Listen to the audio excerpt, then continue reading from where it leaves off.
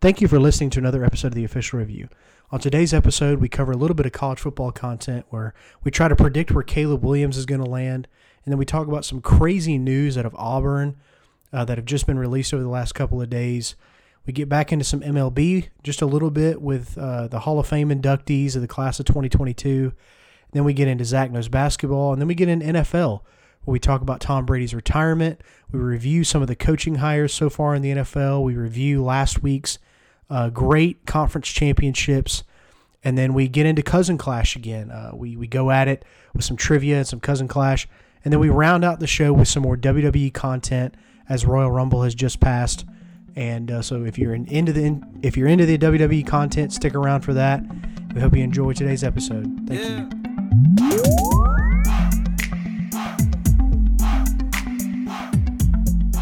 And welcome back to the Official Review. I'm Mitchell Graham. And I'm Zach Brown. And we have got another loaded episode for you today. We've got college football to cover. We've got some MLB. Of course, we've got Zack Goes basketball. A lot to talk about on the NFL front. And then we are going to be doing a full Royal Rumble review for the WWE after a weird night, but we'll get into that.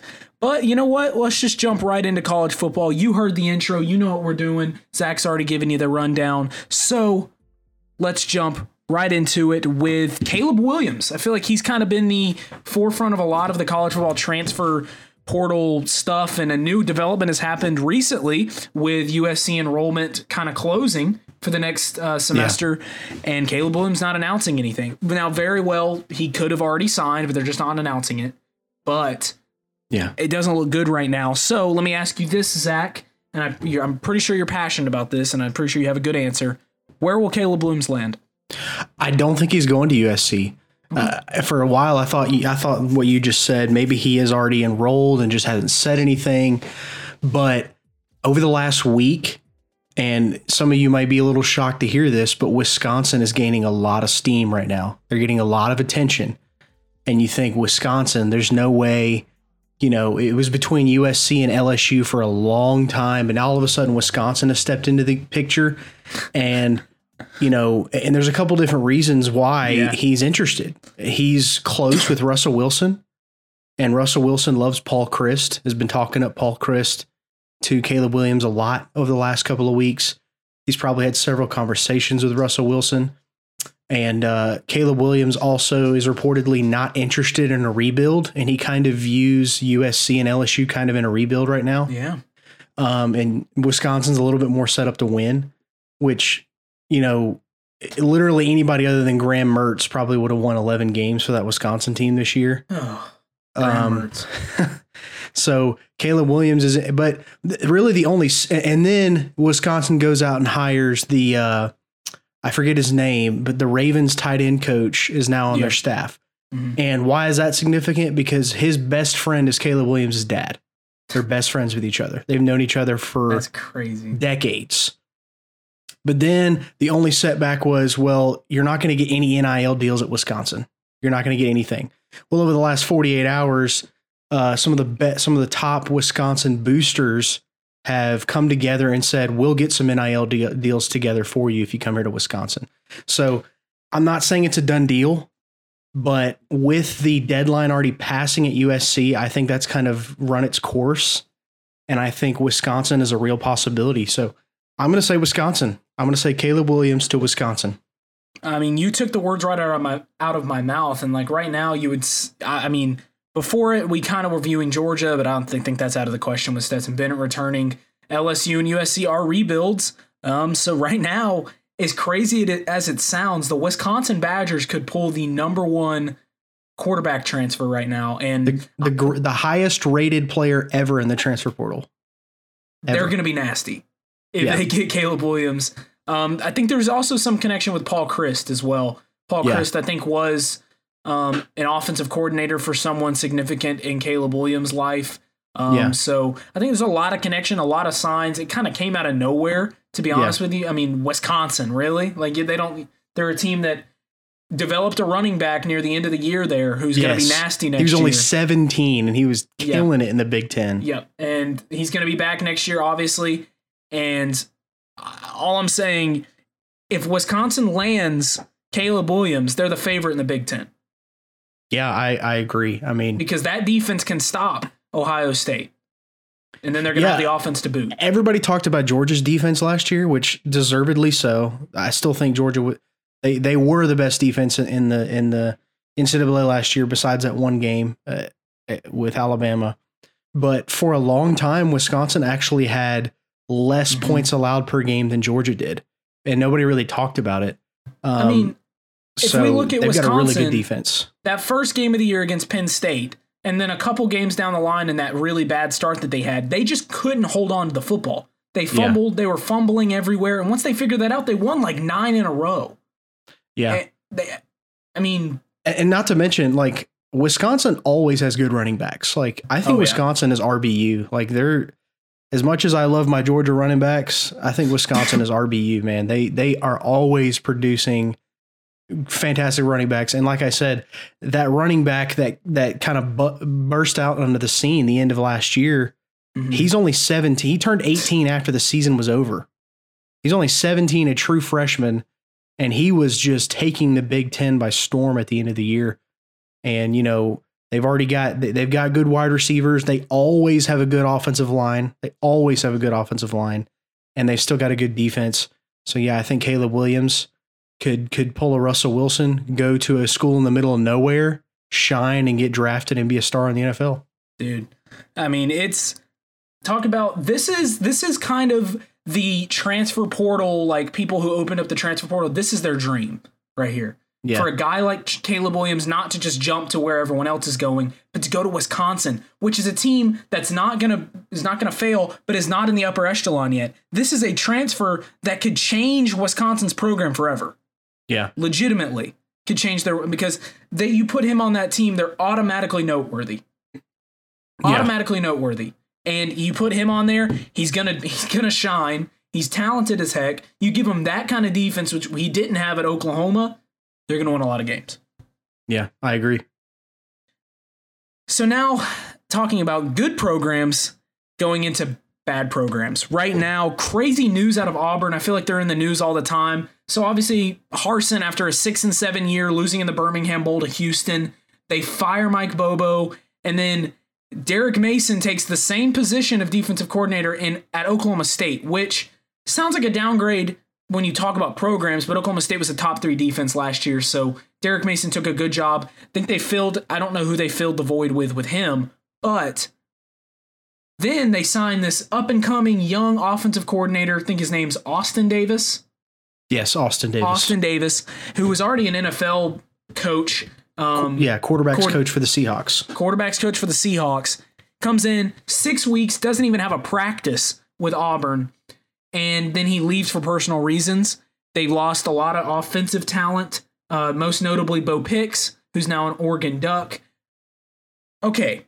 And now you look at the grand scheme of things. This is Harsin's second year, and he's on his third offensive coordinator and his second defensive coordinator. Zach, what's wrong with Auburn right now? I mean, the only thing you can really say, the only explanation is it's Brian Harsin. Yeah, we don't know the details of what's going on within that program, but whatever it is, it's not good because he fires Mike Bobo, which.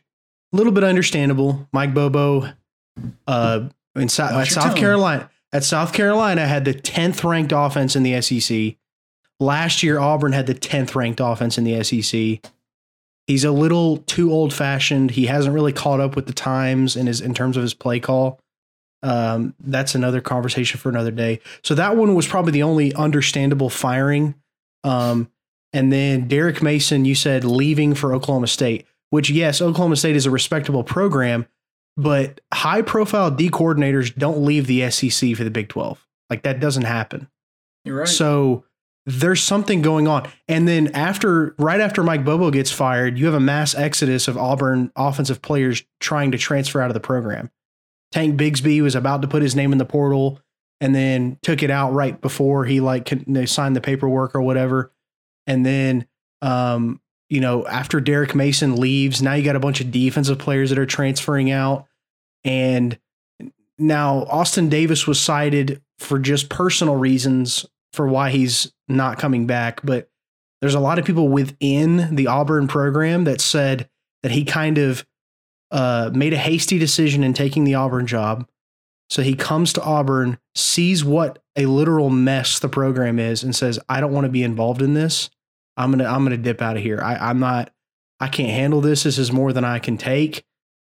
And so there's something going on within that program that's just not good. And there's also talks, I looked on some Auburn message boards, and there's also talks, and of course this could all just be, weird conspiracy theories or whatever, but there are talks that the boosters have decided they are so upset. Like, they didn't want the Brian Harsin hiring in the first place, but now they are so upset with how chaotic the program is that they are willing to intentionally sabotage the program until they get the coach they want.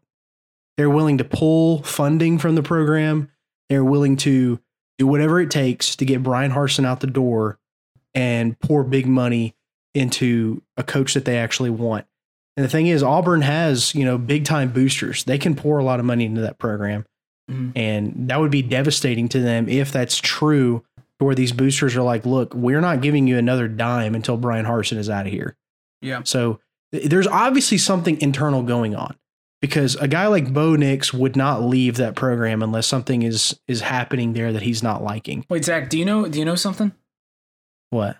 Bo Nix's dad played for Auburn, played quarterback at Auburn. No way. Yeah.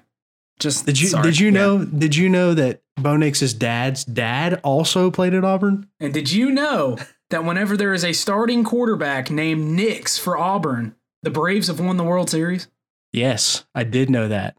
So Bo Nix, when you have a kid, please send them to Auburn. Bo Nix's brother just actually decommitted from Auburn to go somewhere else. So I'm sorry. Man, no repeat this year for the Braves. No repeat. Anyways, yeah, I mean, that was his job. Like, he was not going to lose that job at Auburn, no matter who they brought in. Even if they still brought in Calzada, Bo Nix was going to be the starter. Yeah. As much as I think Bo Nix is kind of overrated and he's very overhyped, he still made enough plays to win you enough games. If Bo Nix plays against Alabama, Auburn probably wins that game. You're right. So, just the fact that he left, and then Tank Bigsby, who has been probably the most committed guy to that program, decides, I'm putting my name in the transfer portal. Now, of course, Brian Harsin talked him out of it, but something's going on that we don't know the details of, and it's not good. It's not looking good. If you're an Auburn fan, as a fan of your rival, we enjoy seeing that, but also a little bit of sympathy for you, because that's just the whole program is in chaos right now. And just not even 10 years removed from being national champions and beating Alabama, every other year. And now your program is probably the biggest dumpster fire in the SEC. Which is saying something. You've got Vandy in the same conference. Well, Vandy's not a dumpster fire because you don't expect them to be good. That's true. But Auburn is literally the biggest, and Clark Lee is probably at least a competent head coach and can run a respectable program. But man, Auburn is in a bad spot right now. And to me, I'm not going to say I told you so, but I told you so. I mean, I think we kind of knew this is where that this wasn't going to work. He's a West Coast guy, has never really had to get dirty in recruiting. He comes into the SEC in a program that has huge aspirations.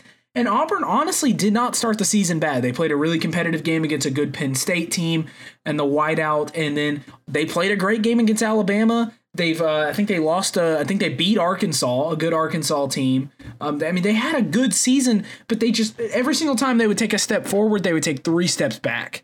And I think it's all Harsin, and I think he's done after this year. And I think Auburn's going to start looking for that bright young coordinator, not a guy coming from the West Coast. I think Auburn is definitely going to look for a guy.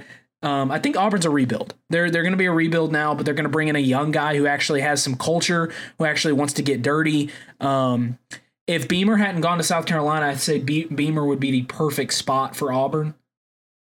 Beamer would be the perfect job. Yeah. Perfect guy for Auburn. But he's at South Carolina and he's already building something. They need someone like a Beamer.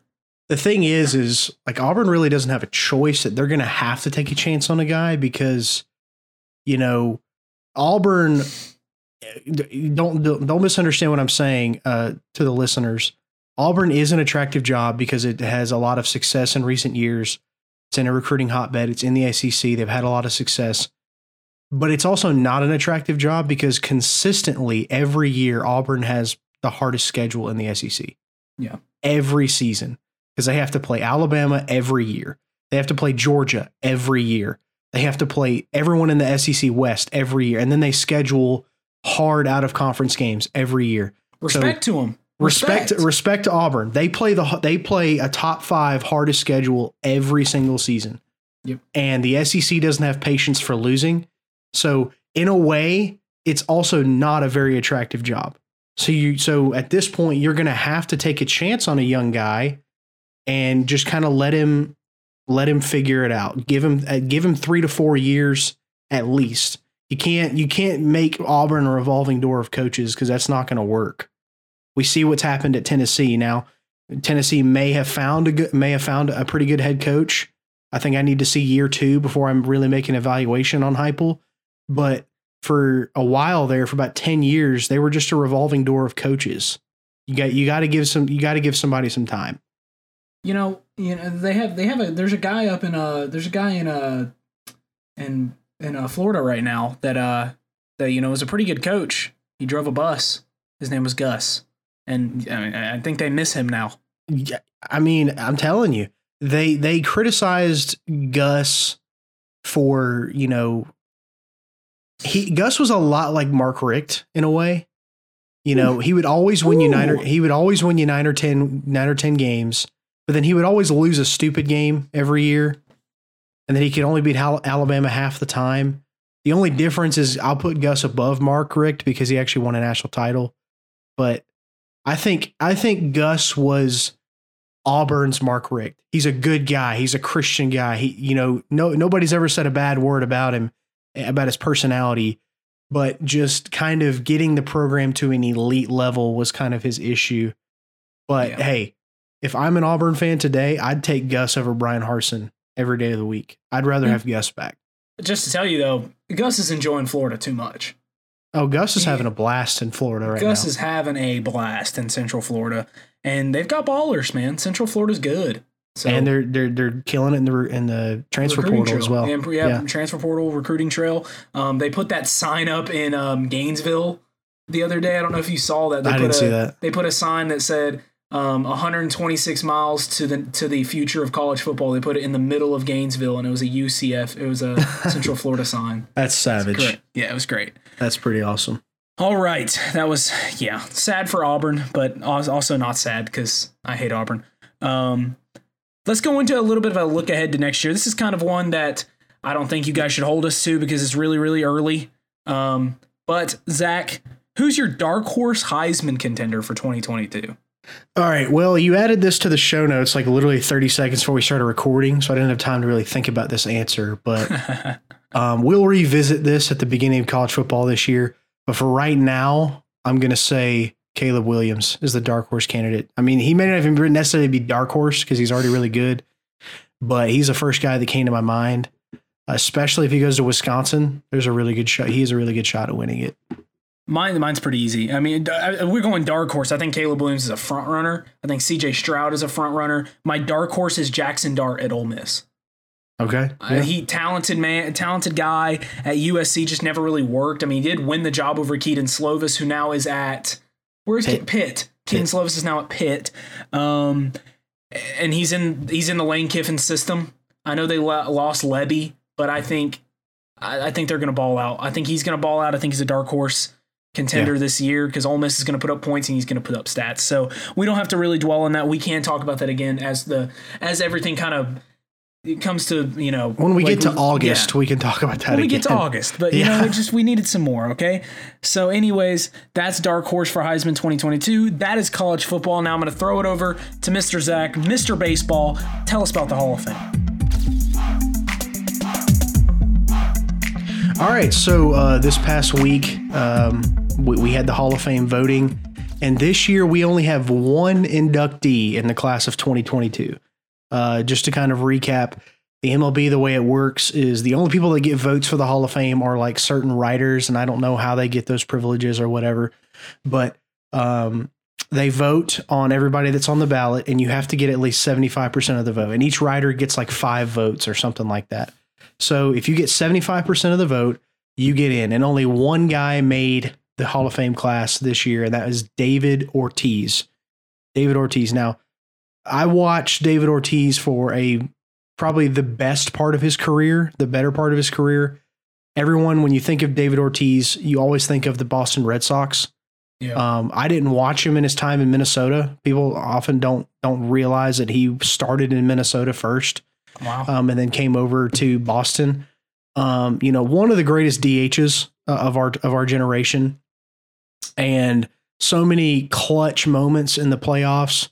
That clutch, I think it was a clutch grand slam that won him the World Series in 2013. Yeah, the guy like hopped over the back and his the feet cop were and up the cop was right there. Yeah. Just a lot of fun clutch moments.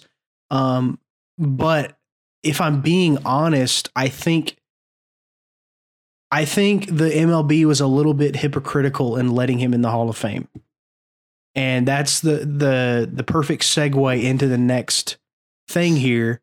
Is, do Barry Bonds, Sammy Sosa, Mark McGwire, and Roger Clemens deserve the Hall of Fame? And what do all those guys have in common? They all use PEDs. Every one of them did. Yeah. But the thing is David Ortiz also used PEDs. Now, I think his was a little bit more minor, and I think he only got caught once, if I'm not mistaken. But still, it's a little bit hypocritical to say that those other guys don't deserve the Hall of Fame because they cheated, because they were taking, human growth hormone and having an unfair advantage. But then you have these other guys that were doing the same thing, and they don't get to be in the Hall of Fame. Now, a lot of people want to talk about, I saw a lot on social media how Barry Bonds absolutely deserves to be in the Hall of Fame. I have mixed emotions on that, mainly because I personally don't think if you cheated at any point in your career, you do not deserve to be in the Hall of Fame. If you cheated, if you gave yourself an unfair advantage, you are automatically disqualified from the Hall of Fame. But on the other side, you could argue before PEDs, Barry Bonds was on his way to a Hall of Fame career. But the thing is we don't know, because he did use PEDs. We don't know what would have happened to Barry Bonds had he not been on them. Sammy Sosa and Mark McGwire, they are credited for saving baseball in a time where the game was kind of dying, and you had the steroid era, the two champions of the steroid era, Mark McGwire and Sammy Sosa, that year where they both were competing for the home run crown. Mark McGwire, I think, hit like 70 home runs, and Sammy Sosa hit like 68. Stupid. Like, that's insane to think about. We haven't seen anything like that since those two guys. Barry Bonds also hit 73 one year. He has the record. But that year that they were competing, that was credited for saving the game. But the problem is that both of those guys were on PEDs. Yeah. Not only were they on PEDs, but Sammy Sosa also got caught using a corked bat. So he got caught cheating in 2 different ways. So he also looks like an idiot. Yeah. So we won't go there. Sammy Sosa, I'm sure, is a good guy, but he's a cheater, and he, while he may have been a great baseball player, and while yes, he does get credit for saving the game of baseball, he also ruined the integrity of baseball. And I know maybe I'm sounding like one of those old head traditionalists, but I would say that about any sport. If you gave yourself an unfair advantage, I have a hard time justifying you being in the Hall of Fame, where the Hall of Fame is supposed to be for the legends of the sport, the guys who worked their tails off and did it the right way and became the greatest in the game. Whereas you gave yourself an unfair advantage, and you're in, and you get to be in the Hall of Fame when guys like Todd Helton, they probably are not going to make the Hall of Fame. Guys like Andrew Jones I don't think he ever got caught with PEDs. He's not going to make the Hall of Fame. And I mean, and then you discredit guys like Hank Aaron, who Hank Aaron never used PEDs. The real home run ever. king. And I don't know. I have mixed emotions about it. I get that they saved baseball. I get it. But they also gave themselves an unfair advantage. But I don't know how you can justify leaving them out when you put David Ortiz in. I like David Ortiz. I really do. But, you know. He's so inspirational. It just gives me a lot of mixed emotions and just kind of shows a little bit of the hypocrisy of the Hall of Fame. And now Barry Bonds, his time has expired. He's reached the maximum number of times on the ballot, so he can never be inducted in the Hall of Fame now. Neither can I think Sosa and McGuire and Clemens also have expired their time on the ballot. None of them are ever going to make it. And Alex Rodriguez was on the ballot for the first time this year. If Alex Rodriguez ends up making the Hall of Fame, then you'll know that it's really just a personal vendetta against Barry Bonds and not anything to do with PEDs, because Alex Rodriguez got caught probably more than anybody else. I think Alex Rodriguez got caught 4 times using PEDs. 4 times. Good so, job. You know, he was married to J-Lo, though. He's okay. It's just, you know, I love the game of baseball so much, but the Hall of Fame voting needs to change. Something needs to change about it.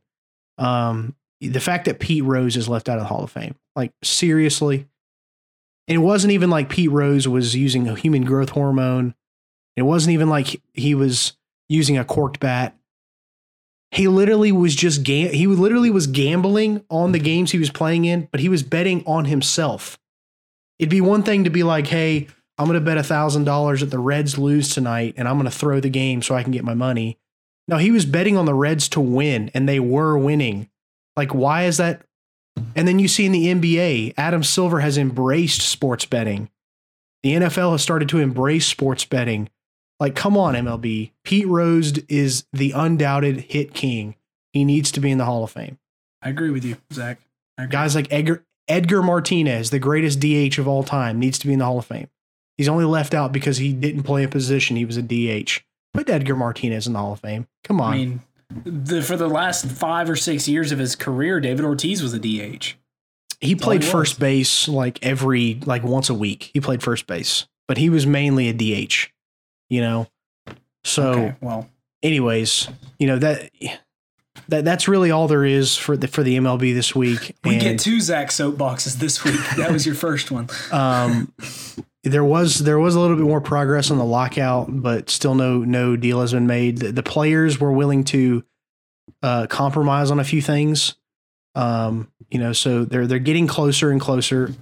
Like I said, the Players Association did decide, okay, fine, we'll give in a couple different areas. I forget what they were, but we are getting closer to something being done. So, but that's all we have for the MLB this week. All right, and now it's everyone's favorite segment. I know it's Zach's favorite segment because he gets to show off his knowledge. Zack Knows Basketball. Last week, you picked the Hornets to win and LaMelo and LeBron to be the leading scorers. Zach, the Hornets won, so you were spot on about that one. Good job, sir. There we go. And the leading scorer for the Lakers was Russell Westbrook with 35 points because LeBron didn't play. And the leading scorer for the Hornets was Miles Bridges. Oh, so man. 0 for 2 on those, but it's okay. I got the game right. Yeah, you got the game right, and you have a chance to redeem yourself with 2 great teams that are playing this Friday. Okay. We've got the Boston Celtics and the Detroit Pistons. Who wins and who is the leading scorer? 2 great teams. I feel like that was sarcasm with the 2 great teams when I heard the Pistons. Celtics are about 500. The Pistons are legitimately the second worst team record-wise in the NBA. All right. Who's the home team? I think the Detroit Pistons are playing at Little Caesars Arena. Part of me wants to take the upset. Do it. You know what? We're not even keeping track of my record. So just go out. Go Pistons. Give me the Pistons. Do you know anyone on the Pistons? Yes, Cade Cunningham. Cade Cunningham, good pick. Is he active? Yes, he's active right now. Give me him as the leading scorer. He's probably not going to be the leading scorer, but whatever. Give me him. What about the Celtics? Who's their leading scorer? Celtics, Jason Tatum. Jason Tatum. That's a safe pick. It's a safe pick, but it's probably going to happen. There you go. All right. We are locked in. Sometimes you just got to risk it for the biscuit, you know? Do it, right? Yeah, right. Why not? Why not? You have literally nothing to lose. Literally. All right. The trivia question this week, Zach. Who was the first ever unanimously voted MVP of the league? First ever Steph Curry? That is correct. I thought that was going to be a trick question. Go. I thought it was going to be a trick question. I thought you were going to think it was someone earlier, but no. It was pretty recent, though. I think that's why I remember that. It was pretty recent. It was recent, but it was Steph Curry. I think the second closest was Shaq, his second time that he won. I think he received all but 2 votes. I could be dead wrong about that. But anyways, quick Zach Knows Basketball this week because Zach's just too smart and knew the trivia question. So now... There we go. We go to our meat segment of... we have 2 meat segments this week, kind of. So we do. Let's go on to the NFL. All right. So our first segment is... got to talk about it. Tom Brady. Yeah. Did he retire or did he not? We don't really know. I'll let you take it away. 27 minutes ago, I got a notification from ESPN that says Tom Brady says on his podcast, it's literally day to day with me regarding decision about his playing future. Yeah. And I think that tells you all he needs to know. And look, this is how I'm going to feel about this right now. And this is the kind of player that Tom Brady is. I think Tom Brady legitimately had already made a decision that he was going to retire. And he told someone, and it slipped, and it got to Darlington, and it got to Schefter. But now, I don't think he's retiring. I think he wants to be the person to announce his own retirement, so I think he's going to play another year. I just think that's the kind of player Tom Brady is. I know there's a lot of push from Giselle right now for him to retire, just be a family man, but there's 2 factors. Tom Brady's coming off a one and done in the playoffs. Yeah. One and done in the never mind. Sorry, he beat the Eagles. Yeah, they beat the Eagles. Yeah, he beat the Eagles. But that game was basically nothing. He beat the Eagles, and then they lose to the Rams. He ended on a loss, and he didn't even get to announce his own retirement because Schefter and Darlington announced it early. So I don't think he's going to retire anymore, and I think he's going to come back for a vengeance tour. But, and we'll talk about this later, previewing next season in the NFL. If you think about the groundbreaking change that's going to happen in the NFC South, if Tom Brady retires, Buccaneers aren't going to be good next year. They'll have Kyle Trask starting as quarterback. They're going to lose Godwin to free agency. Gronk's probably going to retire. The Saints just lost Sean Payton. They don't have a viable quarterback. The Panthers suck. All of a sudden, the Atlanta Falcons are the favorite in the NFC South. Matt Ryan all of a sudden is the best quarterback in the division. Matt Ryan is all of a sudden went from being behind Drew Brees and Tom Brady to being the best because he's going to be in a division with Jameis Winston, Sam Darnold, and Kyle Trask. Yeah. So I think that's really interesting. I don't think Tom Brady's going to retire, but I think it's not because he wants to play again. I just think he's selfish and wants to announce his own retirement. I agree with like 90% of what you said, but my final say is yes, Tom Brady is retiring. I think I agree with you that he probably said that to somebody in confidence that he's retiring, and then it kind of just got out. I think the type of man, the type of character that Tom Brady is, I think he was going to wait until after the Super Bowl to announce his retirement because he wanted to give those players the respect. You know, they've earned it. They've worked hard. They got to the Super Bowl, and he doesn't want to take away from them by trying to steal the spotlight and saying, "Hey, I'm retiring." I think he wanted to wait until after the Super Bowl to announce it, but it got out. And I think that's why he's kind of backtracking and saying, I'm day to day. I don't know. You know, I didn't say that I was retiring. I haven't told the Bucks that I'm retiring. I think that's why he's kind of backtracking. I still think he's going to retire, but I think it's what you said. He wants to retire on his own terms. He wants to be the one to announce it. So I think he's going to wait until after the Super Bowl. I think the day after the Super Bowl, February 14th, we will see Tom Brady officially announce his retirement from the NFL. And we will talk about it on the show. Yeah, and we will talk about it. And you know, and there's a couple different reasons why I truly believe that this is it for him. Because number one, I've never seen him be so okay with losing in the playoffs. After that loss, he kind of just seemed okay with it. He kind of just seemed at peace with it. I've never heard him talk that way after a loss. He's usually when he loses, he's like, no, that's not acceptable. We're going to be better next time. We're going to be better next week. But he kind of just seemed very like at ease and very just like, you know what? Stoic. Yeah, just kind of, yeah, you know what? We worked hard and, I'm satisfied with the way we played this year. Yep. So, and then all the talks about, how Giselle, he's like, my wife needs me, my kids need me.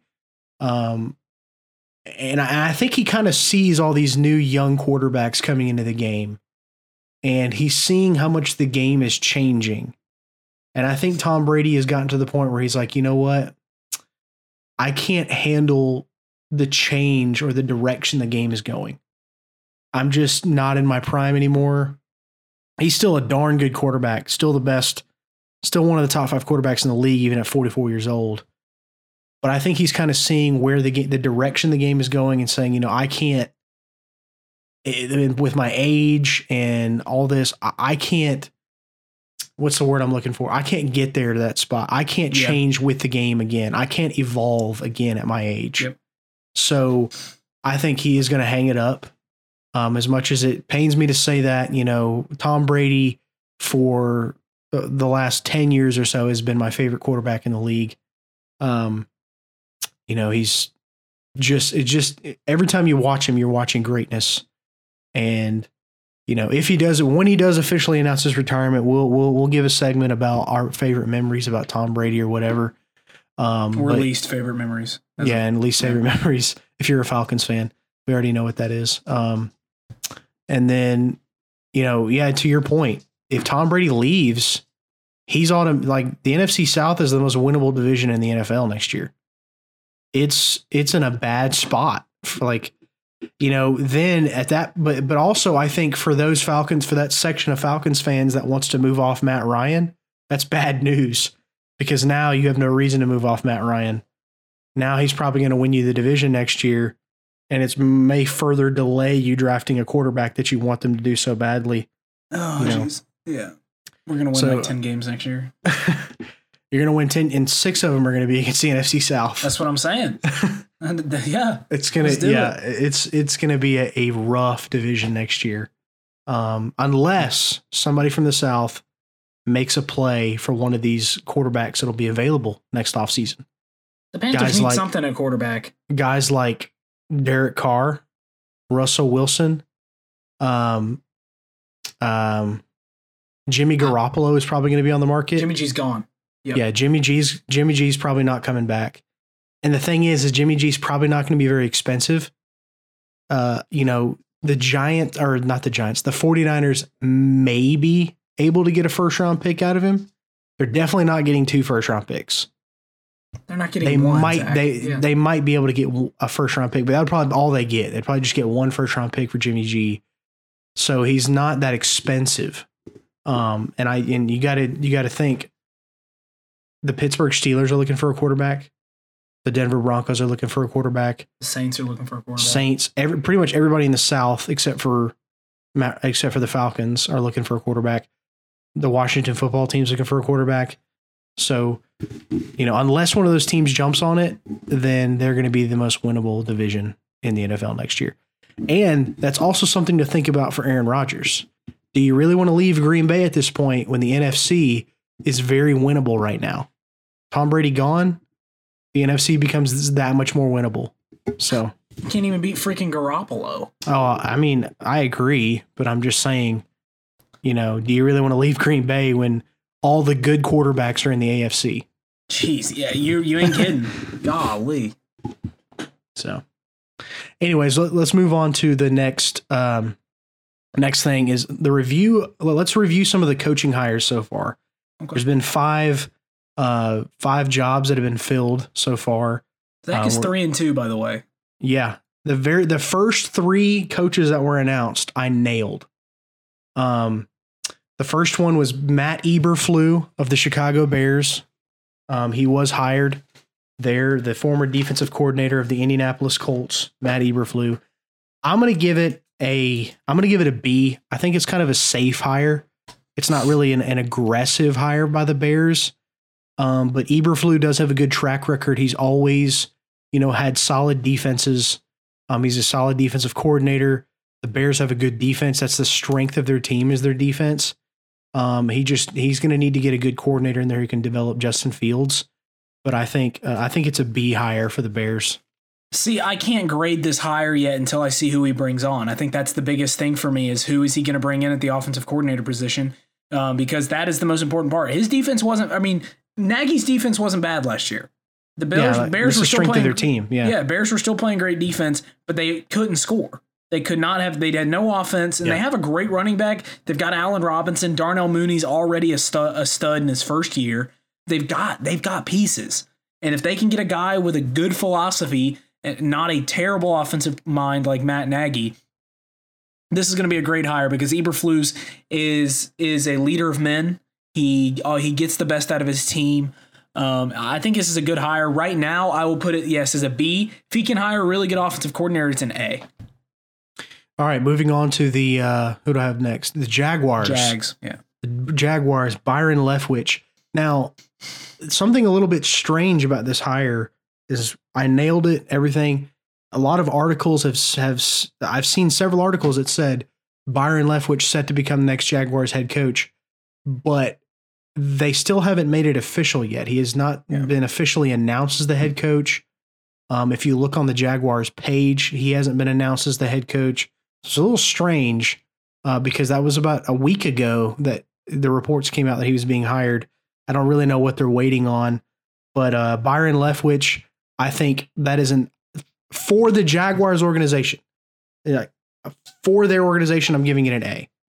I'm not saying that it's necessarily going to turn out to be an A hire, but I'm saying for the Jaguars right now, it's an A hire because you've got a solid offensive mind, a guy who has been a successful quarterback in the NFL, a guy who's already beloved in Jacksonville. The fans are going to be more patient with him than they probably were with other guys. So I think this is a home run. This was the guy you had to get out of everyone available because he's already got ties to Jacksonville and he's done really well as an offensive coordinator. So I think this is a great hire. It's an A. For me, the Jaguars, this is interesting because we've seen the Jaguars hire a good coach. Urban Meyer, as much as he's a nutcase, is a great coach. He's a great football coach. Byron Leftwich can be a great mind. He can have a great offense and he can hire really good coordinators. Can he lead a team? We've never seen it. And same with Eberflus. I mean, same with Hackett, same with McDaniels, and same with Daboll. We're gonna ask this question, but the Jaguars are such a dumpster fire that I feel like they might have needed to go established. Like I going back on it because last week I said they would go Kellen Moore, and I think Kellen Moore would have been a terrible hire. They've gone established so many times before, and it hasn't worked. Like Doug Marrone was very established, terrible. The guy before that established, terrible. At some point, you got to start taking chances on guys. But I don't know if this is the year. I mean, I understand they've got a young team, and if Leftwich can spark their interest and he can get those players behind him, they have a lot of talent. You're saying it isn't the year. They haven't made the playoffs in 20 years. Well, they made the playoffs 6 years ago. They made the AFC Championship game. Well, but they haven't been relevant in 20 years. You know, at some point you got to stop saying, okay, well, this is not the year. Let's wait till next year. No, let's just do something now. Let's try something now, because that's what the Rams did with Sean McVay. Not proven, but you took a chance on a young guy who was a great offensive mind, and it worked. That's what the 49ers did with Shanahan. Doesn't have any head coaching experience, but he's a great offensive mind. Sometimes you just got to take chances on guys. And the Jaguars are at a point where we've tried the established thing before, and it does not work. Let's go with somebody who's already familiar with this organization. Is already familiar with Shad Khan. I'm pretty sure Shad Khan was still the owner when Leftwich was there. Is familiar with the city. The fans know him. The fans love him. He was a quarterback himself. He's going to be able to help develop Trevor Lawrence, which, Urban Meyer was not able to do, because Urban Meyer, while he is a great coach, hired some awful coordinators around him. Yep. I think it could turn out to be a good hire. I mean, the thing is every year we have 8 or 9 openings every season. And only really about 2 of them really work. The rest of them are either very mediocre or they're terrible. Yeah. So, you kind of just have to expect that a lot of these are not going to work out. But at least one of them is going to. And I think out of all of the hires, I don't think he has the best chance of working out, but I think he's got a pretty good he's definitely not in like the bottom 4. I think he's in the top 4 for working out. It's also going to be interesting with him. And I don't want to dog on Leftwich. He's a good coordinator, but also he's been, ever since he's been the Buccaneers coordinator, he's had Tom Brady. He's had Mike Evans. He's had Antonio Brown, Chris Godwin, Robert Gronkowski, Leonard Fournette. Like, he's had all these talented pieces. Can he translate the same offensive production to a Jaguars team that doesn't have that much talent? It's going to be interesting. I'm going to give the hire a C+ for now. Okay. But a lot of these, I haven't seen enough from him. It's a C+ for me. Yeah, I mean, it's fair. If that's a fair grade. If it was somebody like the Patriots, I'm giving it a C+. But I was just saying, for the Jaguars, who have historically been so bad, I think it was an A for them specifically. Next one, the Broncos hiring Nathaniel Hackett. So that's 3 in a row so far that I nailed. I predicted Nathaniel Hackett to the Broncos. And I think this is I think this is a B+ hire that could turn into an A+ hire if the strategy of getting Hackett to come so you can get Rodgers to come works. Yep. If that works, it's an A+ hire because you've already upgraded to probably I don't know if I would say the best quarterback in that division, probably 1A and 1B between Mahomes and Rodgers. Ooh, yeah. It's like 1A and 1B, whoever you put where. I put Mahomes at 1A just because he's more clutch than Rodgers. Also got Herbert in that same division. And seems to care more. So, yeah, I think it's a B+ hire. Nathaniel Hackett, he's been a good offensive coordinator. He's a good offensive mind. And the NFL game is transitioning to the offensive side of the ball. I mean, Look at everybody that was in the Final Four this past weekend. All of them were offensive coaches, right? Andy Reid, offensive coach. Zach Taylor, offensive coach. Sean McVay, offensive coach. Kyle Shanahan, offensive coach. There was no defensive coaches in the Final Four. So I think you're seeing the game shift that way. And the Broncos have realized that. They've kind of focused on defense for a long time, but I think they realize now, hey, we've got to get better on the offensive side of the ball. Even if they don't get Rodgers, if they can just get a decent quarterback in there, they'll be a good team. Yeah, you kind of took everything I was going to say. I do think I'm going to put it as an A right now because they obviously didn't just hire Hackett to get Rodgers, because if they don't get Rodgers, then it would be stupid. Because there's no guarantee they're going to get him. I think he's just an overall great X's and O's coach. He's just as unproven as Leftwich and Eberflus. He's had a great quarterback behind him the whole time. But I think he's a guy that I think the Broncos are in a better situation than the Jaguars and the Bears are. Broncos have enough talent so you can throw a guy in here. I think this is going to be very, very similar to I think this is going to be like a Cliff Kingsbury kind of hire. Yeah. I feel like they can take the Cardinals type jump with him, where they're going to be competing, but they're going to need something to get over the edge. I think Aaron Rodgers could get them over the edge, but there's no guarantee, so give me an A. All right. The next one is, let me check the show notes. The Raiders. Raiders, Josh McDaniels. Now, I didn't pick McDaniels to go anywhere. You had picked him to go to the Giants, but we both expected them to keep Bisaccia, but I guess we really shouldn't have thought that because the Raiders don't always make smart moves. Mark Davis is not really the smartest guy. I mean, if you just look at his haircut, you can tell he doesn't really make smart decisions with his life. Wow. Yeah. You're right. But what I will say is this is not a terrible hire. Josh McDaniels is a good offensive coordinator. He's got a lot of NFL experience, a lot. Not a lot as a head coach, but he has been in the NFL for a long time. Since like Brady's rookie year, he's been an offensive coordinator. So he's got a lot of experience. I think he's got a lot to work with, especially if they get to keep Derek Carr in Las Vegas. I think it'll be I think it'll be a good hire. He was a failure with the Broncos back in, I think he was back there in 2010 through 2012. He was kind of a failure there. But the thing is, a lot of the best coaches in the NFL actually failed in their first tenure. Like Bill Belichick was bad with the Browns. Saban was bad with the Dolphins. Yeah, Pete Carroll got fired 3 times and won a Super Bowl with the Seahawks. So I think he's learned a lot. He's been the pupil of Bill Belichick for over a decade. I think this is a good hire. For right now, I'm going to give it a B+, but I think it has the potential to be really good. For me, this is an A as well. I think the Raiders literally hired McDaniels for the sole fact to try to get Derek Carr back.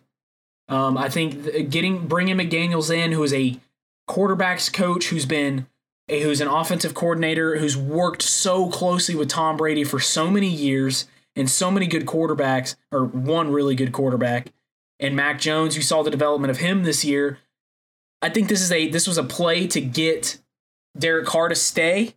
Now, I think McDaniels, his biggest focus is getting a good defensive coordinator in, because he's going to handle everything offensively. He's going to get a good defensive coach in here. I don't know about him, though. There's a reason. I know we talked about this last week. I think he was waiting for the perfect job. I don't know if this was the perfect job for him, so I'm going to give it a B. Yeah.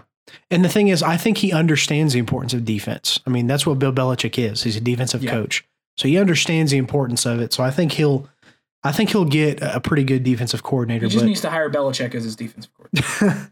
Yeah, as if only he could do that. But again, the Raiders organization is in a lot of turmoil right now.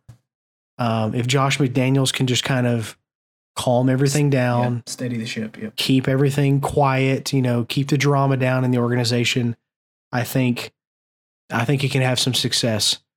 And if he takes the opposite approach of John Gruden and not just draft guys that you think look good on tape, but guys that actually have intangibles, actually, can have morals. Yeah. Don't say you're going to only draft high character guys and then get guys that are not high character guys in there. So like a Richie Incognito, like, what are you doing? Anyways, moving on. I think it'll be it's a B+ for now. Yeah. And the final one is the Giants. This one kind of shocked me a little bit. I know there were reports coming out like a week before that he was the guy that they were targeting. But Brian Daboll to the Giants. I think really anybody that would have hired Brian Daboll, it's an A- right now. He's been a good offensive coordinator. He can show well, you know what? Actually, I'm going to downgrade him to a B+ for this one reason. He still has faith in Daniel Jones. And that is a negative. Did he come out and say that? Yes, he came out and said that he thinks he can save Daniel Jones' career, which no. We've seen what Daniel Jones is. You're not fixing him. One of the best offensive minds in the game in college football. He completed less than 60% of his passes at Duke in a weak ACC. You had a very good quarterbacks coach and offensive coordinator in Jason Garrett. He's not a great head coach, but he's a good offensive coordinator. And you completed less than 60% of your passes in a weak division. You're not fixing Daniel Jones. Just move off of him. Daboll, but Daboll, he seems like he's excited about this. I saw his interview. He's getting very chummy with the media, cracking jokes. He's a likable guy, but I'm going to give it a B+ for right now. They've got a lot of work to get that organization back. A lot of work. Look, I mean, this is what we heard with Joe Judge, too. Joe Judge came in and he was like, we're going to be physical every time. We're going to play as hard as we can. And I believe in Daniel Jones. And then he starts cracking jokes at his presser. Is this Joe Judge 2.0? Heck no. Daboll has been under, actually, I'm not spoiling. Brian Daboll has been successful everywhere he goes. He's been under very successful head coaches all of his career. Look, I think this is a C+ right now because it's the Giants. And I think him coming out and saying he has confidence in Daniel Jones kills me. Yeah. Kills me. because that means they're not going to go any direction like that in the draft. In a draft where they have 2 top 15 picks, if I do recall. Yeah, I think they do 2 top 15 picks where they can actually they can do a lot of damage. So for me, it's a C+ right now. He could prove me wrong, and I want him to prove me wrong. If he can get Saquon back and consistent and doctored up, and if he can turn Daniel Jones around, it's an A+ hire. Yeah, I mean, in his defense, he could very well have just been saying that. I mean, he's just been introduced as the coach. What do you want him to say? Daniel Jones sucks. We're moving on. So I'll give him a little bit of benefit of the doubt. In terms of Saquon, I mean, he showed in Buffalo he's not interested in running the ball. So I don't know. They're going to have to draft offensive line. I think this year they need to spend their first 2 picks on offensive linemen and then maybe worry about a quarterback next year with a better draft. So stick with Daniel Jones or, just go with a bridge quarterback this year. But yeah, don't try to change Daniel Jones. You're not changing him at this point. He's been in the league 4 years. He is what he's going to be. He's not going to change. Yeah. So next segment, the conference championship review. Man, we have had some fantastic games these past couple of weekends. The AFC title game, that's the first one we're going to talk about. I'm going to let you start off. Just what are your thoughts of the Chiefs-Bengals game? I mean, dude, watching this game from the start to finish, there was one play that changed this game, and it was the last play of the first half. Yeah. This game was they had just came off a touchdown. The Bengals just came off a touchdown, made it 21-10, and the Chiefs could have very well just kicked the field goal. They should have. And Andy Reid doesn't make decisions like this much. And he decides, now could it have been on Mahomes? Maybe. Could Mahomes have spiked it with 1 second left in the end zone? Maybe. But he threw it, and they were short, and that brought all momentum back to the Bengals. They get stops, and the Chiefs offense shuts down.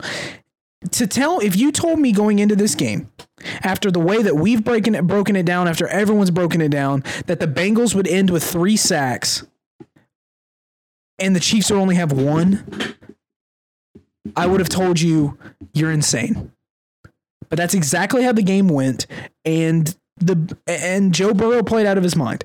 Joe Burrow is on track to be the first person to ever win a Heisman, a college football playoff championship, and a Super Bowl. And he's going to do it in a stretch of 3 to 4 years. I'm not going to spoil anything, but it looks really good for him right now. That was a team effort. Tyler Boyd stepped up. T. Higgins stepped up when Jamar Chase was getting shadowed by basically the whole Chiefs defense. I think this is kind of going to a preview. Ramsey versus Chase is going to be insane. But congrats to the Bengals. I don't think the Chiefs are going anywhere. Mahomes is not going anywhere. That team's just going to keep getting better. This is a tough one for them. But the Bengals, dude, a shocker. The only person that predicted this before the year was Dan Orlovsky. Literally. Yeah. Dan Orlovsky. Yes, he did. I think I sent you a TikTok about that right before we started. You did. Just an incredible game. And Joe Burrow has cemented himself as my new favorite player in the league. Joe Shiesty. Just, he's so good. And, it's just incredible the way that he has led a team that has so historically been very cheap. They don't spend money on free agents. They don't particularly always draft very well. The same people that are the top boosters for the University of Tennessee, I believe, own the Bengals. If I'm not mistaken, maybe it's the Browns. But either way, they're just not a very. They haven't been good in a long time. They haven't been relevant in a long time. And for him to have one of the worst offensive lines in the game and still make it to the Super Bowl, which offensive line is arguably the most important position on the field. Yeah. And for him to still make the Super Bowl without it, I mean, Joe Burrow, something about him is so old school. Like, Patrick Mahomes, there's nobody like Patrick Mahomes. Like he's just an innovator. He does things differently. Lamar Jackson is a wide receiver, has wide receiver speed. He's a quarterback that can run like a wide receiver. He's and then you've got Justin Herbert. Because he's a running back. You got Justin Herbert, who has fantastic arm strength and accuracy. Just all these great quarterbacks. Oh. And then Joe Burrow is kind of a little bit more of a athletic Brady. He's just kind of old school. I love it. I'm not, and don't get me wrong, I'm not saying Joe Burrow is going to you're saying it. Not going to have the success of Brady. I'm not saying Joe Burrow is going to be a 7-time Super Bowl champion. But what I'm saying is he's very Brady-esque in the way he carries himself and the way he plays the game. He's just a little bit more athletic than him. And coming off that devastating knee injury last year, you would think most people would be a little bit scared to get hit. Joe Burrow's not scared to get hit. He plays just like he did before that knee injury. Joe Shiesty, man. In Shiesty we trust. He's so good. What a game. And like you said it, the game-changing play was the Chiefs getting greedy at the end of the first half. Just take the points. Just take the points. Very uncharacteristic for Andy Reid. I understand you got the best offense in the league, but field goals are important. I know a lot of people are trying to say that field goals don't mean anything anymore. It's all just about touchdowns. But I mean, think of how many 1-point games we've had. Field goals are important. So anyways, yes, we're going to have a weekly segment called Zack's Soapbox. And I'm going to get on my soapbox right here about the NFL overtime rules. Just a week ago, everybody was complaining about the overtime rules are not fair because both teams don't get a chance to touch the football, and the Bills should have had a chance to get the football. And I told you, cry me a river because you need to get a stop. You're an NFL franchise. You made it this far into the playoffs. You have the supposedly number one defense. Get a stop, get the ball back to Josh Allen, and win the game. And you know who actually did that? The Bengals. The Bengals go to the playoffs. They lose. They play the Chiefs. They lose the coin toss. And you even saw it on Joe Burrow's face after they lost the coin toss. He was like, man, he knew it was coming. And Patrick Mahomes was excited. He immediately threw his jacket off, was like, let's go. We're about to win this game. And what happens? The Chiefs go 3-and-out. Their defense got to stop. Something the Bills did not do. So, contrary to what a lot of the talking heads are saying, a coin flip did not determine the game. What determined the game? The defense got to stop and gave it back to their quarterback, who then led them down the field. They kicked a field goal and won the game. So stop what the overtime needs to change. Look, if you want to change it to the playoffs where both teams get a guaranteed shot, that's fine. But don't sit here and act like it's the NFL's fault that the Bills lost because they didn't get a chance to get the ball. And everybody's saying, well, 10 out of 12 overtime games in the playoffs, the team that won the coin toss won the game. Yeah, but I want you to look further into the context of that. Context is king, okay? Only 7 out of those 10 were on the first drive. The game ended after the first drive.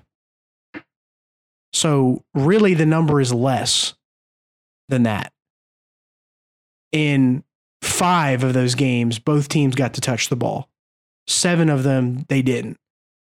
But in the end, get a stop. And I think 4 of those were Brady. 4 of those times where overtime ended after just one possession was Tom Brady, because that's what Tom Brady does.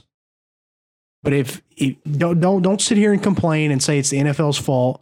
The NFL playoffs need to change this, that, and the other. No, they don't. You need to get a stop.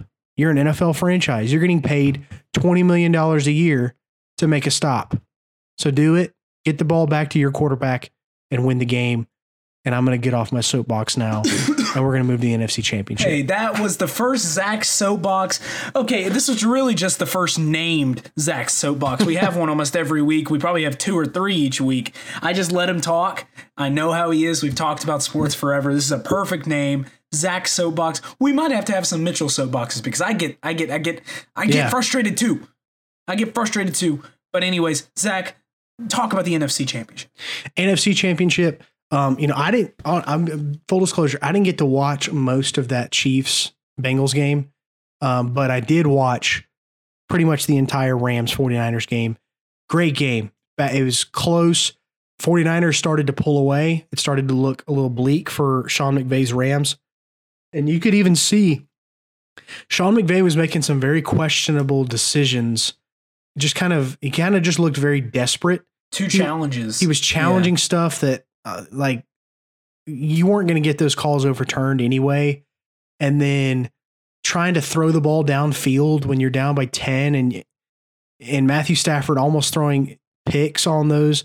He was just kind of coaching a little desperate, kind of just like he was willing to pull out all the bags of tricks when he didn't need to, but it ended up working out mainly because Jaquiski Tart couldn't hang on to the interception. And the Rams ended up winning and breaking that 6-game losing streak. But I think the story is Jimmy G's performance in the fourth quarter. He was not impressive. He looked good through the first 3 quarters, but just like the Super Bowl 2 years ago, he fell apart in the fourth quarter. He didn't look very good, and I think this solidifies Jimmy G's final game in San Francisco. Now, is Trey Lance going to be better in the fourth quarter than Jimmy G? We don't know yet. But, I just kind of think they're a little bit tired of him always being hurt. And they're a little bit tired of his fourth quarter. He's just very lackluster in the fourth quarter. So, and hey, I love both quarterbacks that are going to the Super Bowl. Matthew Stafford, love him. Georgia grad, the most talented quarterback ever recruited to Georgia. Was faithful to Detroit for 9 or 10 years. I mean, put up with the crap of that organization. I mean, that organization was doo-doo the entire time he was there. They still are. And he was faithful to them, stuck it out as long as he could, but he said, you know what? I'm getting to the end of my career. I want to win. And good for him. His first year in LA, leading them to a Super Bowl. And for the second year in a row, a team will be playing in its home stadium in the Super Bowl, which is crazy. Crazy. It's crazy. And it had never happened before this point. Yeah, so you basically said everything about this game. It wasn't as entertaining. I watched everything. I watched both games basically start to finish. This game just wasn't as entertaining. The thing to me, and the thing I want to point out is even though they lost, I just want to give a huge hand to Deebo Samuel. That man poured his heart and his soul for that team. He was that team. And next year, I'm really, really interested to see how they work the Trey Lance, Deebo Samuel, Elijah Mitchell offense, because I think they can be really electric. That defense is not going anywhere. The Niners aren't going anywhere. But, hey, this was Matthew Stafford making a couple plays at the end of the game, making some big throws. And as much as I think he's a diva, Odell Beckham's been huge for this team. Yes. Odell Beckham has stepped up. He's been that guy in the since Robert Woods went down. He's played that role perfectly. They ran the ball nicely. Matthew Stafford, props to him. Like you said, I love both quarterbacks. We're going to talk about Super Bowl preview next week, and we'll get into who we think's going to win and all the breakdowns of the game. But, man, if you would have told me Rams versus Bengals, which is the most random Super Bowl ever, I would have said, wow, okay. I wasn't expecting it, but, man, I'm excited for it. It's going to be a great game. Now, let's jump into what? Hold on a second before we get into Cousin Clash. Okay. This is not in the show notes, but I just thought of this. We talked about this a couple of weeks ago. This Super Bowl, we are seeing parity. It's time to prove whether or not parity is better for the NFL or worse. Let's see what the ratings are after the game. Yep. And I think it'll prove a point. I'm gonna watch the game. I'm gonna be tuned in. I'm gonna be locked in, and it'll probably have a lot of viewers just because it is an LA team in the Super Bowl. But we've said this. Everybody clamors for parity, and then it ends up hurting the ratings. So let's see what happens in the Super Bowl. You have parity. You have two teams that don't make it there very often. Let's see what happens. I agree. All right, so now we're going to move on to this week's edition of Cousin Clash. I was in charge of coming up with the topic for this week. Last week, I slaughtered Mitchell in the first edition of Cousin Clash, like 4-1. A little unfair, but okay. Yeah, whatever. Yeah. It was a little unfair. I'll admit that. But this week we're going to do where was their first coaching opportunity, or where did they come from? Coaching edition. So the way this is going to work, we're going to have 5 questions as we do every time. And I'm going to pick AFC head coaches and Mitchell's going to pick NFC head coaches. Yeah. Current coaches in NFC and AFC. Current head coaches in those two conferences. And our job is to guess where they got their first NFL job. Now, each question has a potential for 3 points. Okay. You get 1 point if you get their first job correct, the team that they got their first job with. You get a second point if you can guess what that position was, what the title of their job was. And you get a third point if you can get all 3 of those without any hints. So the way that we're going to do it. All 3. Yeah, the way that we're going to do it this week is if you ask for a hint, you cannot get 3 points. You can only get a maximum of 2. Okay. So if you can get it without a hint, then you can get 3 points. And also, if you don't use a hint and you guess it incorrectly, we will use that as a hint. So you can still get 2 points. So you'll get a maximum of 2 guesses. Okay. But if you do use your hint, then you do not get 2 guesses. Does that make sense? Yes. Okay. All right. So I'm going to start off this week since Mitchell started last week. The current Buffalo Bills head coach, Sean McDermott. Where did he get his first coaching job in the NFL? This is freaking hard. I think Sean McDermott seems like a guy who's been under the Belichick mold. Can I use that as a hint? Was this first place? I don't know. That would give it away. Could be a good hint, could be a bad one, but you only get 1 hint. Has he ever been under Bill Belichick? No. Okay. Terrible. Okay. You know what? I'm going to say that he was a coach for the first time with the New Orleans Saints. That is incorrect. It was with the Philadelphia Eagles. Okay. And let me see. Can I? You can guess. What was he? I'm going to guess he was a quality control coach. No, he was the assistant to the head coach. He was not an assistant coach. He was an assistant to the head coach. Dwight Schrute. He was the Dwight Schrute of the Philadelphia Eagles. All right. So no points Zach, on that one. Current Seahawks coach, Pete Carroll. Where was his first job? Okay. I want my hint to be, what division is it? Crap. I'm really bad with division names. Dang it, that's a good one. AFC East. AFC East. I'm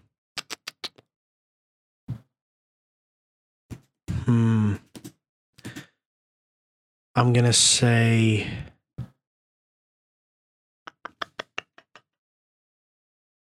the New York Jets. Final answer? Final answer, New York Jets. It is incorrect. It was the Buffalo Bills. That was my. I was between them and Buffalo. What was his position? What was his what position did he? Oh gosh. 1984 to 1999. 1984. 15 years he was in this position with the Bills. I'm gonna say he was a defensive analyst. I don't know. He was a defensive backs coach. Defensive backs coach. 15 years with the Buffalo Bills. Wow. He was there for 15 years, man. All right. So that's 0 points for both of us after the first question. Okay. Tennessee Titans head coach Mike Vrabel. Okay. We know he played for the New England Patriots. But where did he get his first NFL coaching gig? Sir, I would like to use my hint. What division? AFC South. AFC South. AFC South. which is the AFC division he currently coaches in. AFC South. Okay. Sir, I'm going to say he started off with the Indianapolis Colts. That's incorrect. Was it with the Titans? Houston Texans. Houston Texans. Now, what was he? I am going to say he was a middle linebackers coach. I'm going to give it to you. He was a linebackers coach. He's just a linebackers coach. Let's go. I'm going to give it to you. Because he was a linebacker with the Patriots. Yeah. Let's go, baby. All right. And that actually wasn't that long ago. I think it was like 2012. All right. Your question now. Ron Rivera, head coach of the Washington football team. New name to be revealed in 2 days. Yes. So excited.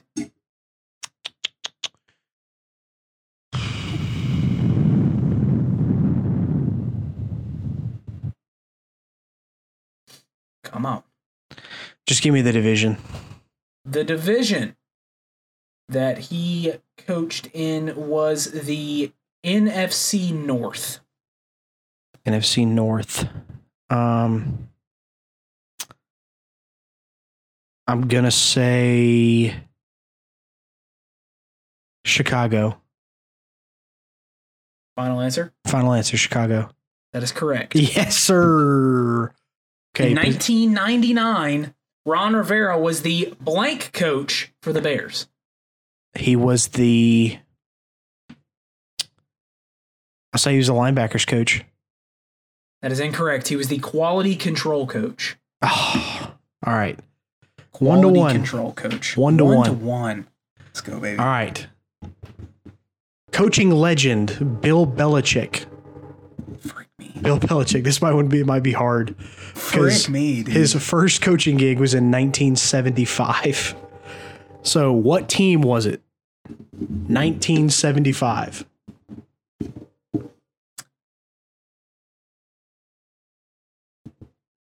My hint, was he on John Madden's staff? No, I don't believe so. Okay. Well, then I'm just going to throw a random guess because I knew he was under some kind of historic coach. I'm going to go with the Green Bay Packers. That's wrong. It is the Baltimore Colts, now known as the Indianapolis Colts. Off. Oh my God. Hey, I would have given it to you if you said Indianapolis Colts. I know. Even if you would have said Baltimore, I would have given it to you. That's crazy. Was he just just defensive analyst?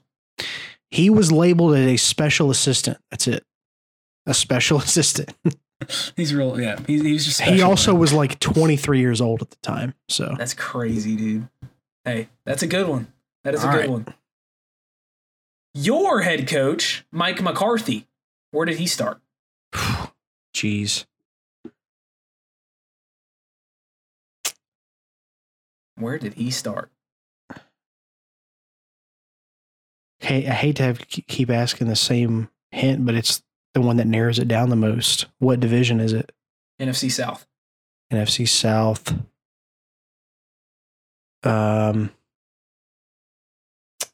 Give me the Saints.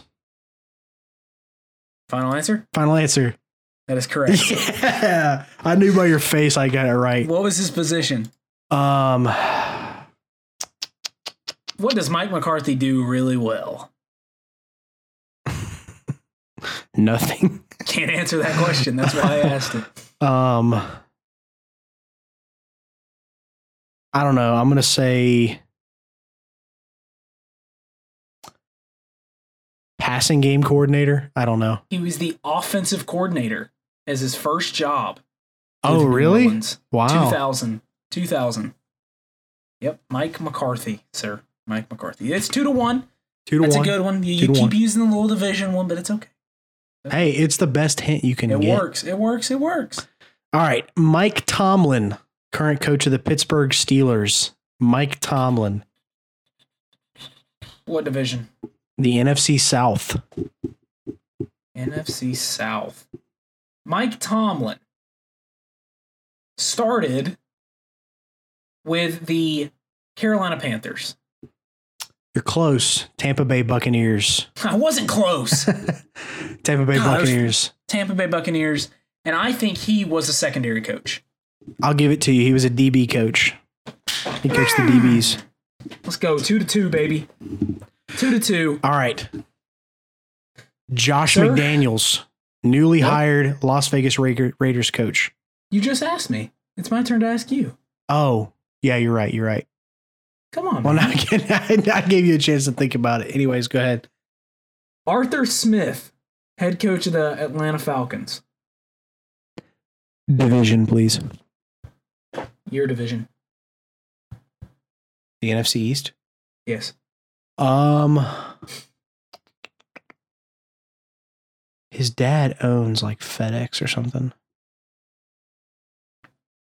Which I don't know what that has to do with my answer, but I'm just trying to see if there's like some kind of connection. I'm going to say the Washington football team.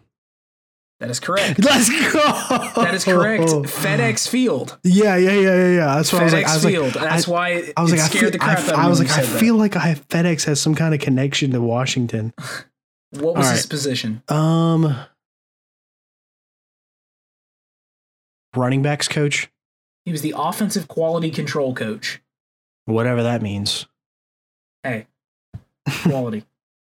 All right. Josh McDaniels. Josh McDaniels, Las Vegas Raiders. Division, please, sir. The AFC East. AFC East. Okay. This one seems a little obvious, but it's not. It does. Miami Dolphins. Should have went with your gut. It was the New England Patriots. Dang it, dude. Dang it. Josh McDaniels has only ever coached in 2 places. No, 3. He was an offensive coordinator for 1 year somewhere. Patriots, Broncos, and then he was an offensive coordinator somewhere for like 1 year. Wow. Yeah. Dang. Okay. Well, he has been there since 2001. Was he the quarterback's coach for the Patriots when he first came on? No, he was a personnel assistant. Whatever. All right. Which you have no chance. Well, you have no chance to win. I'd have to go perfect. No, there's no more. That's 5 coaches. That was your 5th? Yeah. You have no chance to win at this point. Here's my 5th. Brian Daboll. Okay. His first NFL coaching gig was the Buffalo Bills as the offensive coordinator. That is incorrect. Oh, okay. Should have stayed in the division. He was a defensive coaching assistant with the New England Patriots. Defense? Huh. Defensive coaching assistant with the New England Patriots. Wow. I thought that one was a pretty crazy one. So you know what? I feel like I knew that because I had heard that he's coached under 2 great coaches. Belichick and Saban. Yep. Yeah. Zach. 2-0. To back-to-back cousin clashes. Yes, sir. Victories for Mr. Zach. And I hope you guys enjoy this segment. I know it's something different, and we are running long, but we've got one more segment. Hold on. It's going to be fun. Fasten your earbuds. Yes. Or turn up your speakers in your trucks. Because we are... Come on. Let's go, Zach. All right, so we're going to talk about WWE right now. Royal Rumble just happened on Sunday night, last night, Saturday night, actually, not Sunday night. Saturday night, yeah. But pretty eventful Royal Rumble. I felt like it was a pretty good show, not the best Royal Rumble I've ever seen. I'd give it overall probably a B just because of the ending. The ending was pretty bad. We'll get into that here in a second. But let me hear your best match of the night or your favorite match of the night. My favorite match of the night was the first match, Roman Reigns versus Seth Rollins. Yeah. I think it was just the storytelling in it, with him coming out in the shield gear. The wrestling itself was really good. Hate that it was ended in such a crap way, which was kind of a theme for the night, if we're being honest. Yeah. A crap ending. But we legit didn't have a good ending all night, it seems. But we'll get into that. I think that was just technically storytelling wise, that was a great match, and I'll take that for my best match of the night. Yeah, I don't want to copy you or piggyback off you, but that's the best match of the night. It was easy. I was a little disappointed that it was the kickoff match. I really felt like it should not have kicked off the show, but it was a great match nonetheless. Like you said, the storytelling, Seth Rollins playing mind games with Roman Reigns, and Nick watched it with us. And, both me and him, one of the first things that we said when we saw Seth Rollins were like, Seth Rollins is the new Triple H.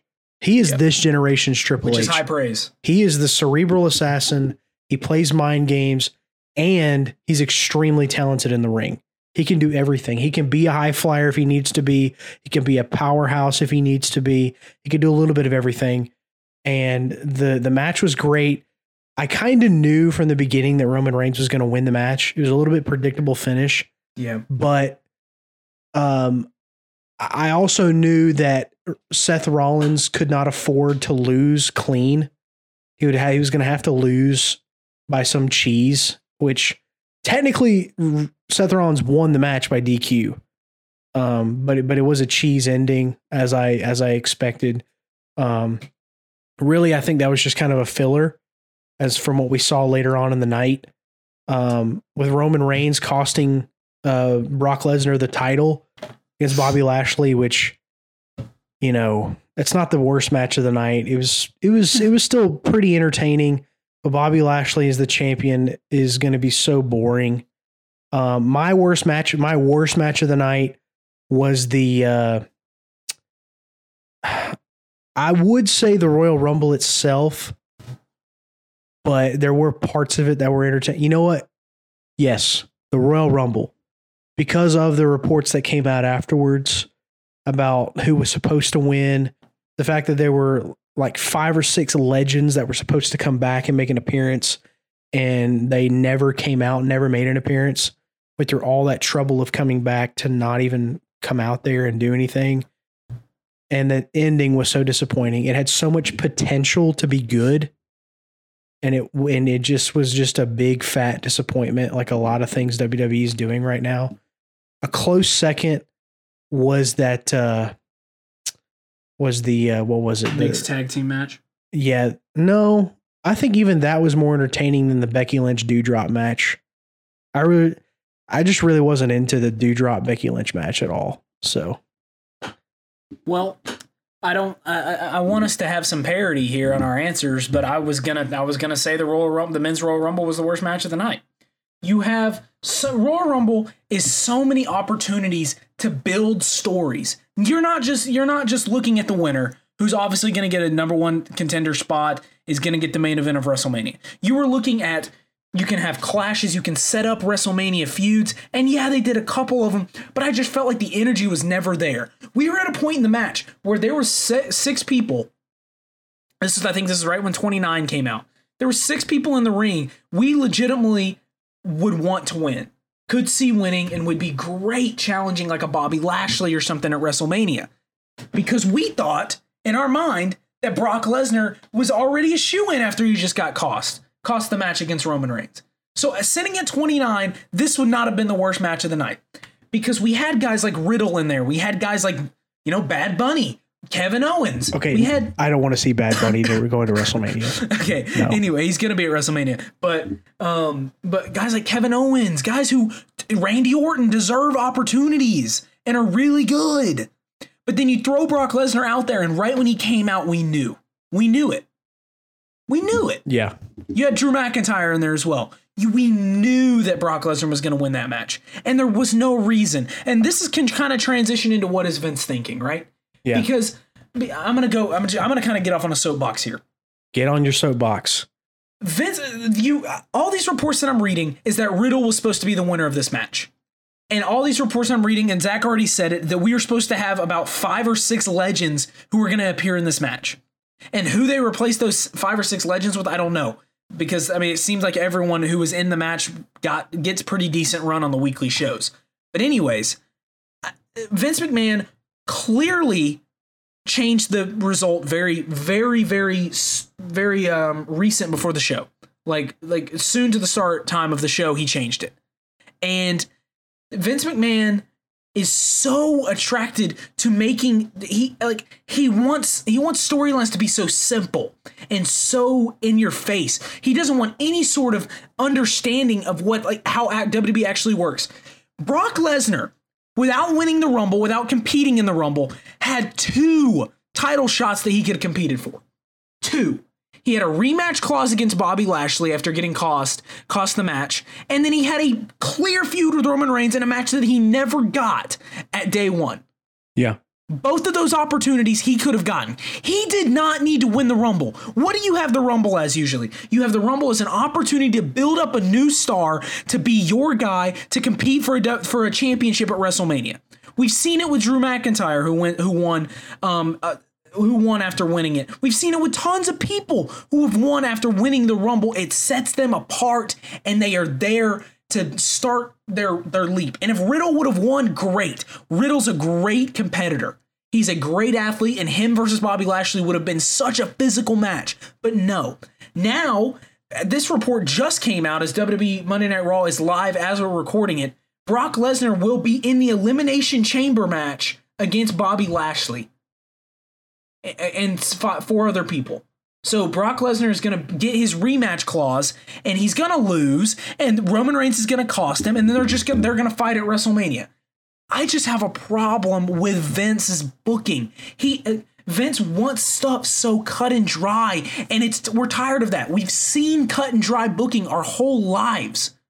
The last 5 or 6 years, we've seen cut and dry booking. We just want stuff. We want new stars. You've got guys like Kevin Owens who just signed an extension with the company, who's here for the long run. He didn't bail to AEW. We've got all your big stars who you didn't give an opportunity to bailing to AEW. And now you're stuck with guys like Brock Lesnar, Bobby Lashley, these guys who are, granted, what Brock Lesnar's doing right now is some of his best work as a character in a long time, as a face. But you're stuck with these guys. You're stuck with these part-timers, these big physical guys who can't put on great 5-star matches because you're mistreating everyone who's actually got talent. And Vince is going to run this company down the drain by making decisions like this on a night-to-night basis. And I've also heard that he changed his mind 5 times about the results of the Rumble in the last 2 days. 5 times. Five times he changed his mind. Crazy. And I think he made the wrong decision. And not that I don't like what Brock's doing right now. Of course, I think Brock deserves a chance because obviously he's got a rematch clause and he got screwed over out of the one championship again with Roman Reigns. Yeah. So obviously he deserves an opportunity at WrestleMania and he's doing great character work, but he didn't have to win the Rumble. Use the Rumble to build someone up. And I hope, because Bobby Lashley's not losing the Elimination Chamber match. I think we can bank on that. He's going to win. Can we bank on that with Vince at this point? No, but I don't think Brock's going to win it. And this is not to end your soapbox before you want it to be done, but to jump in here, I think because it was rumored in the day after the day 1 debacle that Vince was going to do all this build up for a title unification match at WrestleMania. Could very well happen after Elimination Chamber. Brock wins the title from Bobby, or wins the title back from Bobby, then continues his feud with Roman Reigns for a title unification match, which I don't think is a good idea. But it seems like whenever Vince starts panicking, he wants some kind of like champion versus champion deal. Like he's a mainstay. He's done it like he's done it like 3 or 4 times throughout the tenure of WWE where they had 2 different world champions. He starts to panic a little bit about the position of the company. And then in his panicking, he decides to do a title unification match or an undisputed world champion. And it's just like you said, we've seen it before. We've seen undisputed champions before. We don't need to see it again. There's a reason why each brand has their own champion. Don't unify the titles. It's stupid. And it's unnecessary. And you know, you already said it, but Brock Lesnar winning the Rumble was the most unnecessary ending I have ever seen in WWE history. Because you said it. He already has a match with Roman set up. Because Roman Reigns came out, cost him his title against Bobby Lashley, and Paul Heyman turns on Brock Lesnar again and goes back with Roman Reigns. So he already has his foot in the door for that title. Like, I'm glad that WWE decided to not abandon that storyline, because that was the best thing they had going for him last year, was the feud between Brock Lesnar and Roman Reigns. So I'm glad they didn't abandon that. But having Brock win the Rumble was so unnecessary, because like you said, the Royal Rumble traditionally is for a guy who is on the cusp of really breaking out, and this is his opportunity to do so. And again, that article you sent me, Matt Riddle for over a week was scheduled to win that match, and then Vince changed his mind 5 times in the last 2 days before. He changed it to Randy Orton. I think he changed it to Kevin Owens at one point.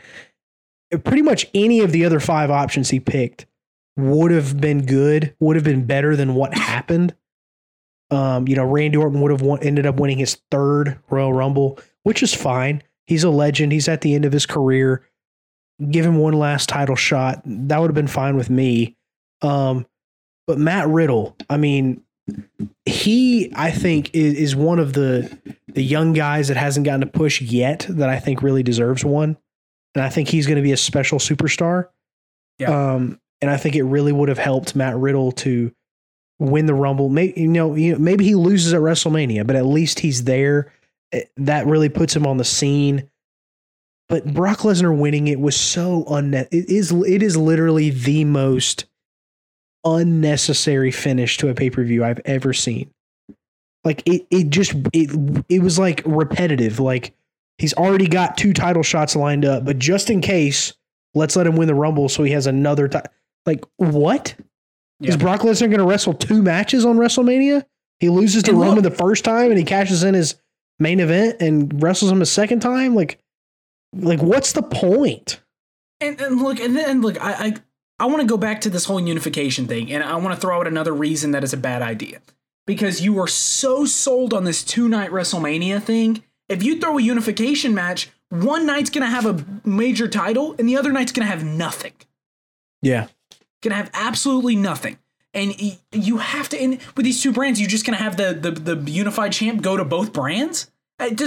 You throw away everything that you've worked with trying to do this brand clash by unifying the championship. And now that you say it, I think it's going to happen.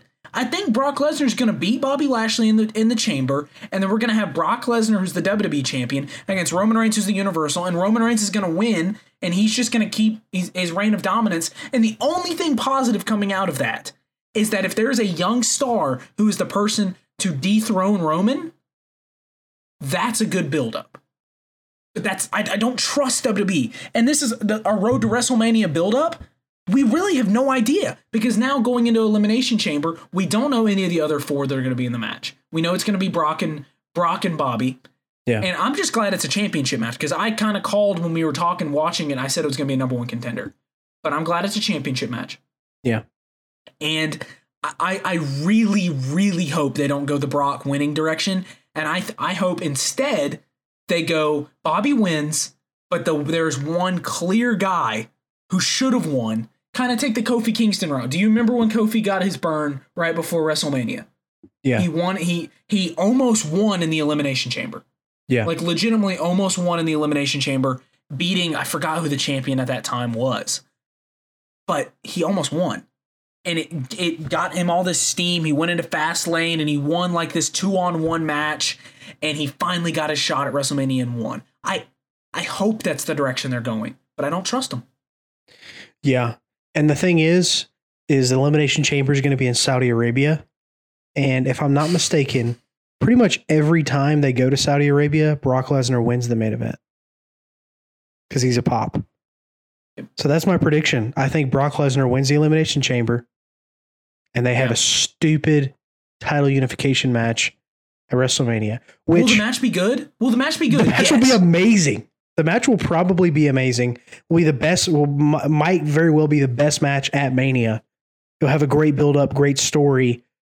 But the fact that only one of them will hold the championship will be dumb. Yep. And the only thing worse than one person holding both titles is they have a great match and it ends in a no decision. That would be even worse. all And this they both build up just for continue nothing. their reign. Yeah. It would be all for nothing. So A play they could do, Zach. They wrestle first night, they end in a no contest, and they wrestle again the second night. that would be interesting. That would be kind of interesting. I'm into it. Or one of them loses, and then they wrestle. The other one wrestles the next night for another championship, and they both end up with their championships again. Right? If the title's unified in the first match, how can that happen? Frick! Dang it! Never mind. Yeah. Never mind. Yeah, it's just more disappointment. I was really, really hoping that this year's Royal Rumble was going to get me kind of interested again in WWE. You know, we will always watch the big four every year just because they're the most interesting pay-per-views. I'm going to watch Chamber too because I'm interested now. Yeah, the road to WrestleMania is always fun, and then SummerSlam is always fun, and then Survivor Series. Survivor Series is hit or miss. Those are really the only pay-per-views we watch anymore. Money in the Bank. Even then, I haven't watched Money in the Bank like the last 2 years. Yeah. But I was really hoping that this would get me interested again. And it's just it's more of the same. Vince McMahon panicked, wasn't sure if the finish was going to go over well. It's almost like Vince is like scared to take risks anymore. So he goes with the safest option possible. Okay, I know Brock Lesnar gets pops. I know he's a good champion, so let's let him win the Rumble. Okay, no, Vince, that's dumb. Like, Vince McMahon needs to have somebody in his ear telling him his ideas are stupid. Like, he needs to have somebody there. Shane or Stephanie or Triple H needs to be there to be like, Vince, that's not a good idea. Don't do that, please. Yep. So, I don't know. Yeah. Do you want to go to our fan question to int it out? No. That question is going to take too long. So that's going to take too long. All right, Zach. Thank you guys for listening. Hope you guys enjoyed this episode of the Official Review. Just keep listening, keep interacting, keep asking us questions. We'll post TikToks again, I promise. We've been slacking on the TikTok. I know I have. At least Zach's been posting. I haven't. But yeah, just interact with us. Listen to all the podcasts. Lane Violation.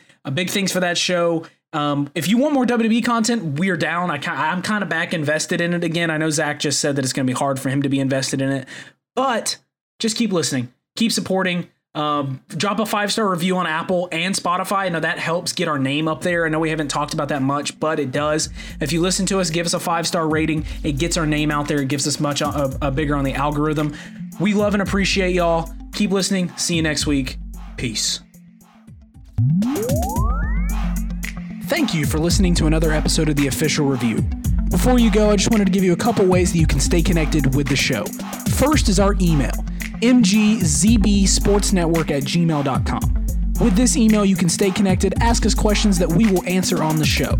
Also, if you want to follow us on TikTok under the same name, we post very, very frequently about everything that's happening. And also, if you just want to check Apple Podcast and Spotify Podcast Thursday morning at 8 a.m. for every single episode of The Official Review. Thank you, and we love you. Peace.